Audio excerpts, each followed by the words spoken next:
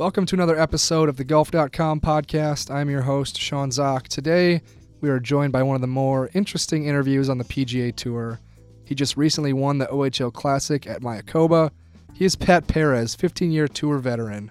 Pat, I think many people would agree with me in saying that you were a great interview. Why do you think that is?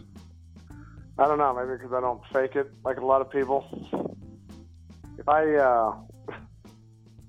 I'm not afraid to hear the truth, and I guess some people are, and I don't know. It just seems like, I don't know. That's just the way I am, I guess. Well, I think it earns you a lot of fans. People appreciate that on social media. You like to tell it like it is.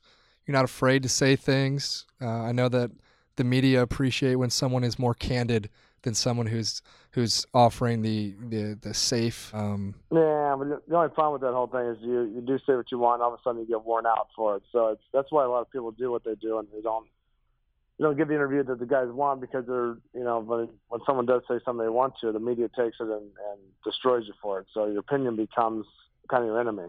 Yeah, it can be tricky. I'm sure. I'm not in the shoes of a professional athlete, but you don't have to look very far on the internet to find areas where words can be misconstrued.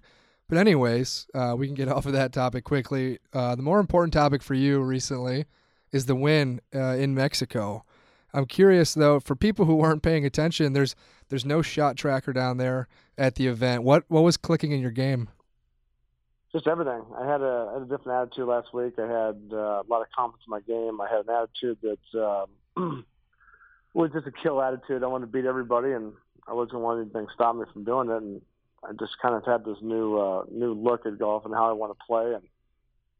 And that was about it. So I heard people talk about your attitude, and I guess I had never really known what your attitude was prior. Why was last week different as far as attitude goes? What was different from what you used to have on the course? When I got hurt, it was kind of like I was kind of like dead.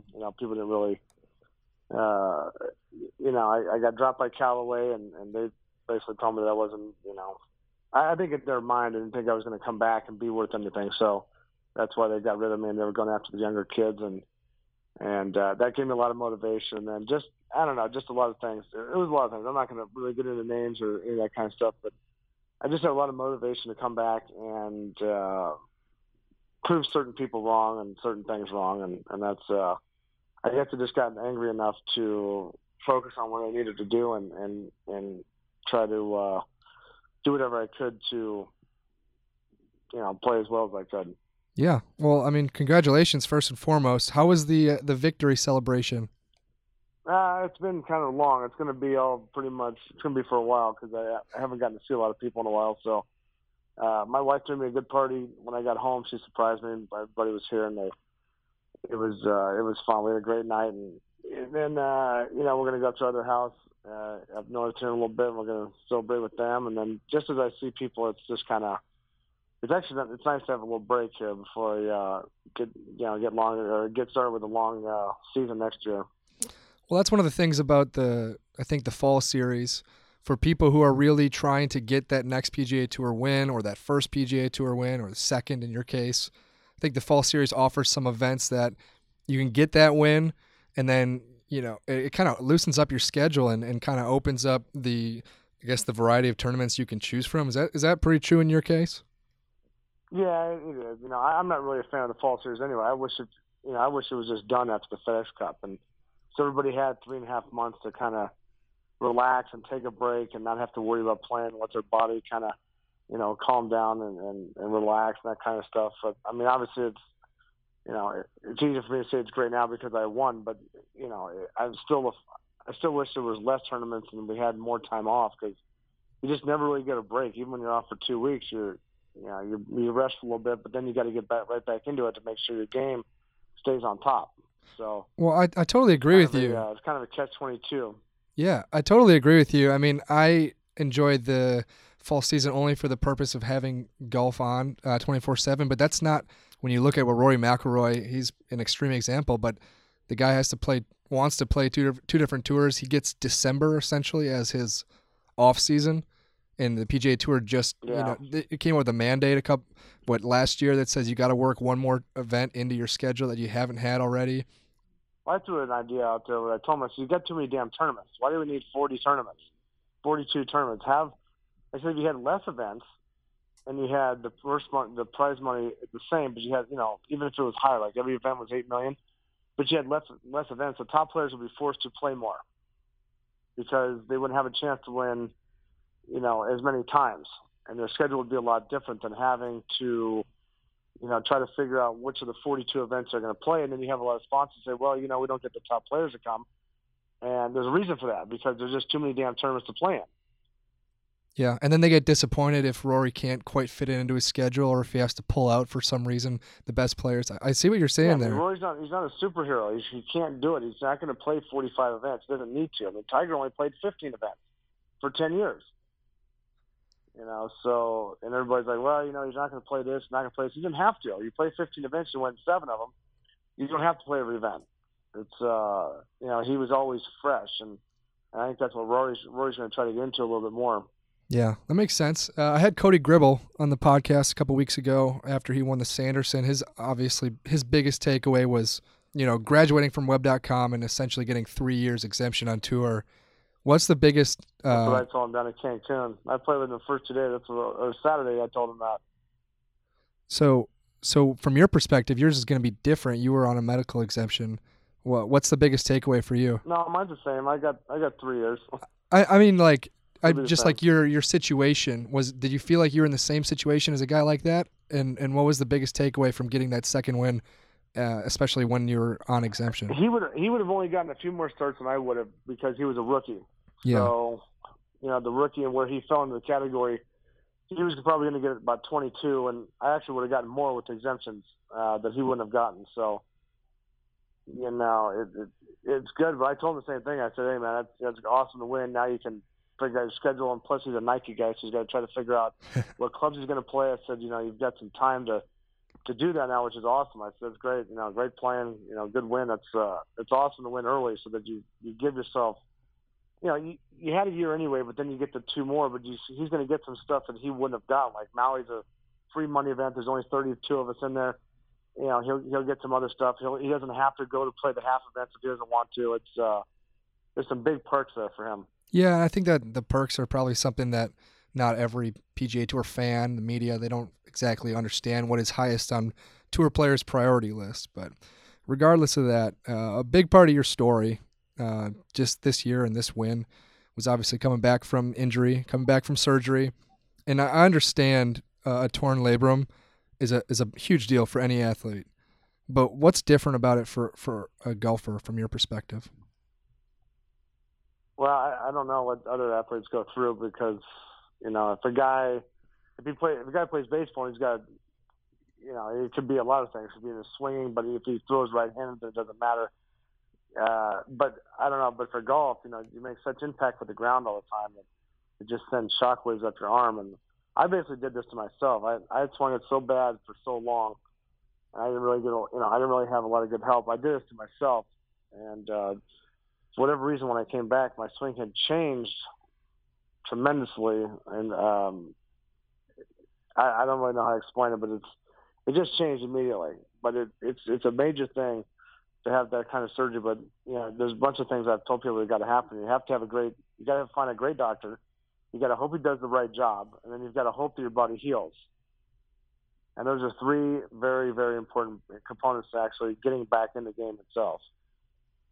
Yeah, that makes a lot of sense. I figure it would be similar to a soccer player having a knee injury.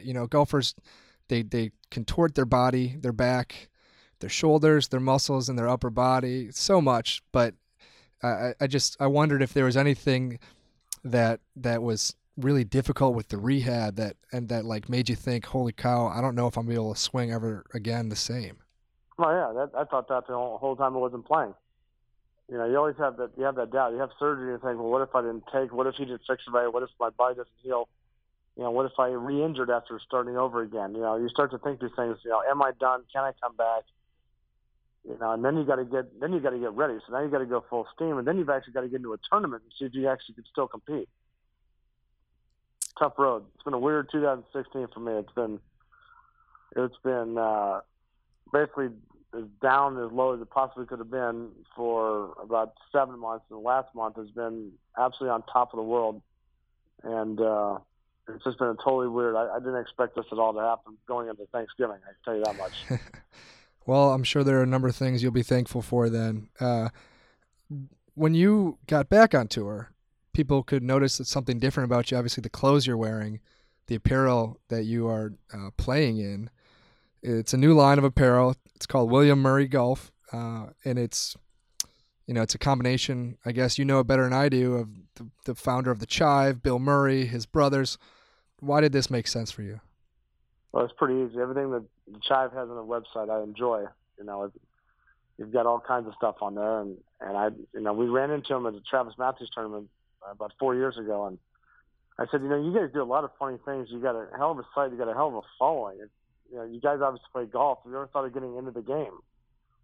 And they said, well, we haven't really thought about it ever. And we kind of just stuck with him after that, and we let him go. And then about 6 months later, the guy does all my social media stuff. He went after him, and we started talking about him. We got in front of him, and we met him again, and we just kept hounding him. Said, look, you guys need to get in the game of golf. This is something that's massive. I mean, you've already got the numbers. I'm sure you have a lot of people that like to follow golf that are on your site. I said, God, there's got to be some way we can figure this out.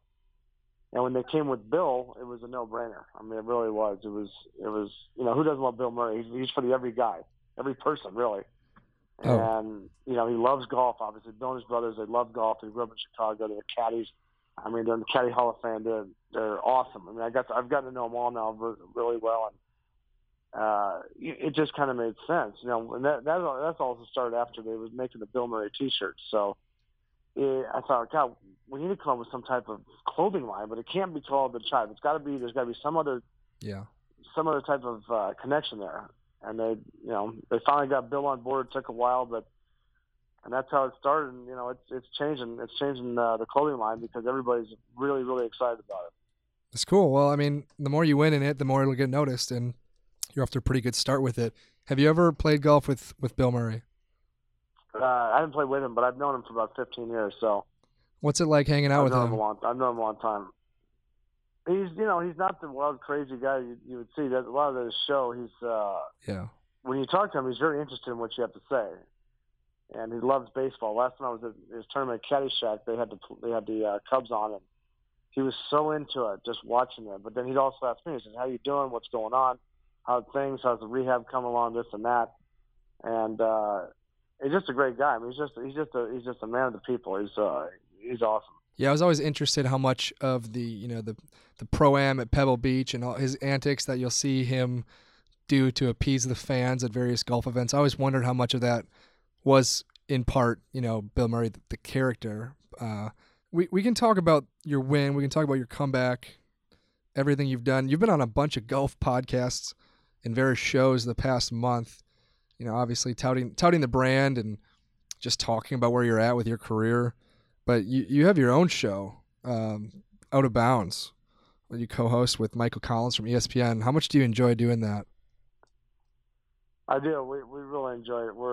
We got moved to every week, but I don't know if I'm going to be able to do it every week now. Every 2 weeks is pretty good. It's really fun. We have a lot of fun. We got a lot of people that call in and enjoy our opinions, and we get to talk about kind of everything because I've got a real insight to what's going on. I'll call it the way it is, and I'll also,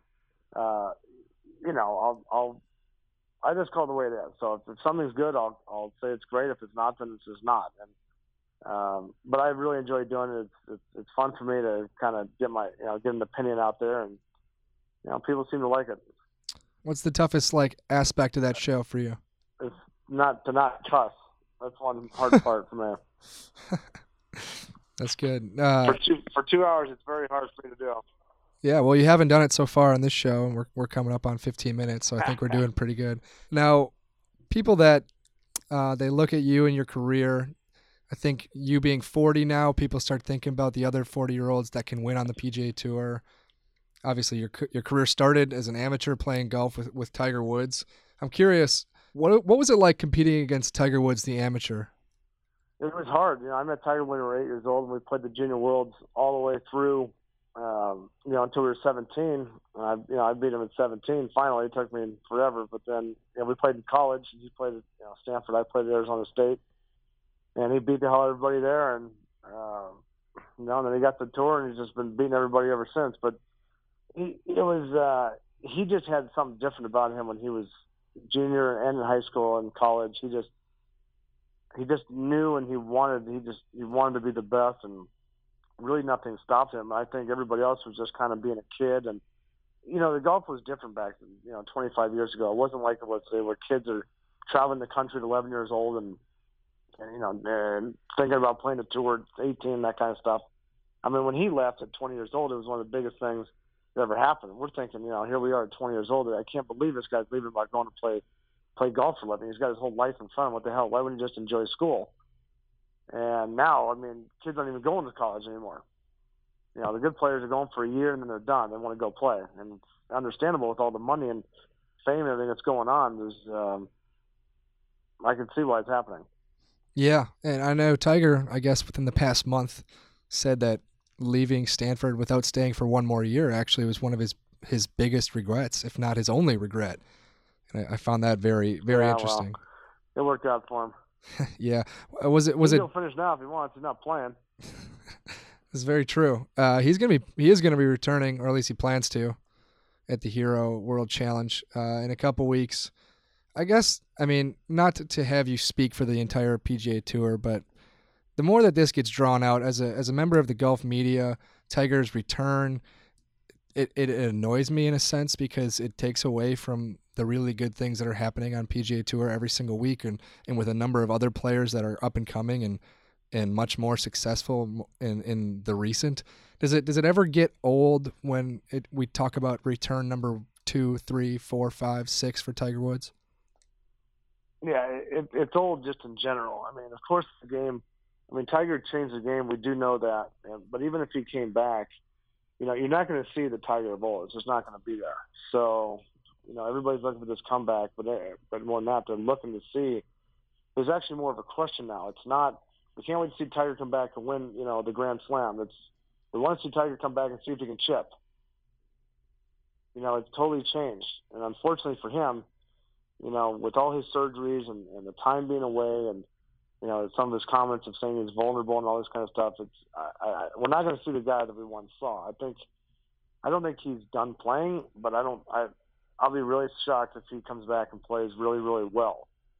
Yeah. And I think that would hurt him more than it helps him. But yes, you're correct. The media, it's so old to keep listening to, when's he coming back and when's he coming back. I mean, the guy's 40. He's won 79 times. He's, I don't think he has in my personal opinion, he doesn't have the same drive that he had when he was 24. I guarantee he doesn't. He's got 2 kids now. He's raising them, not necessarily on his own, but, they're in school, they're active, they're doing sports, and he wants to be there for them.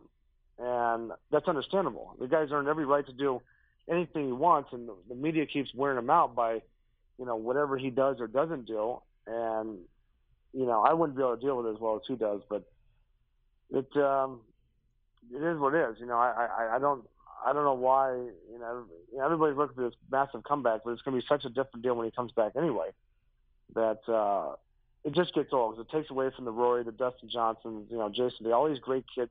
Golf's in a great spot. I mean, Tiger's already changed the game. There's not going to be another Tiger, but Tiger's not going to come back as he was, and we've got a lot of great kids that are carrying the torch right now that I wish people would just focus on, as opposed to, Tiger's come back and, oh my God, is he going to come back? What's he going to do? I mean, we'll just find out. Yeah. No, that's good. I appreciate that honest perspective, Pat. We can put Tiger the topic to bed for now. I'll get one more topic out of you before I let you go. It's probably one that you would have a good time talking about. Let's talk about the Chargers. Anything change? Anything change in your mind if they leave San Diego? If they leave, I'm not going to be a fan of them anymore. I'm not going to, I'm not going to. I mean, where are they going to go anyway? Where would they go? I guess to L.A. The only place I would actually root for them is if they moved to Vegas, because it wouldn't be another city where a team has been. Yeah, that makes sense. So If it was Las Vegas Chargers, which I don't think it's going to be, I think the Raiders are going to go there myself. But, what I don't understand is the Chargers bitch about not getting a new stadium and the fans bitch about not having a new stadium. How about getting a team together first? Let's save the money on the stadium and spend it on the team. Let's get some players in there. Let's win it. Let's win a playoff game for once in the last 10 years, and let's see what happens there. Instead of worrying about a new stadium and all this other stuff. I mean, they haven't deserved a new stadium. No Super Bowl. Only a couple playoff wins in the last 14 years. I mean, what are they really looking for? Yeah. Well, it's tough. I mean, they've been so average, good enough to be. Average, that's being kind. I mean, every team that I root for is mathematically out of it after 4 games. You got Sun Devil football, San Diego Padres, and the San Diego Chargers. So let's say I got nothing to root for. That. let's say the Chargers move. Do you have a backup team, or are you just going straight to ASU football? You mean for pro football? No. Yeah. I don't have anybody. Yeah. It's tough. I would just kind of be a fan of the game itself and watch great teams. Like the Brady's and I just watch great teams because it's actually just fun to watch them anyway and see what a team is supposed to look like on Sunday. Nothing more. I would buy the first Super Bowl ticket if they could get there, but it's just it's unfortunate that they just never played that well. It sucks. Chargers right now 4-6, last place in the AFC West, trailing the Broncos, the Raiders, and the Chiefs. That was Pat Perez. Thanks to Pat for his thoughts on the NFL, but more so on his return from labrum surgery and what it means to win on the PGA Tour again, and what Tiger Woods will probably look like when he comes back to the PGA Tour here in a couple weeks. Thanks for tuning in to the Golf.com podcast. Thanks to Pat for joining me.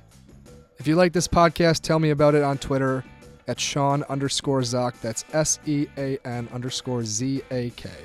Next week, the plan is to sit down with Gil Hanse, world-renowned golf course architect, talk about what he's worked on, what he's working on, and what he will work on in the future. Stay tuned for that one. Until next time, I'm your host, Sean Zak.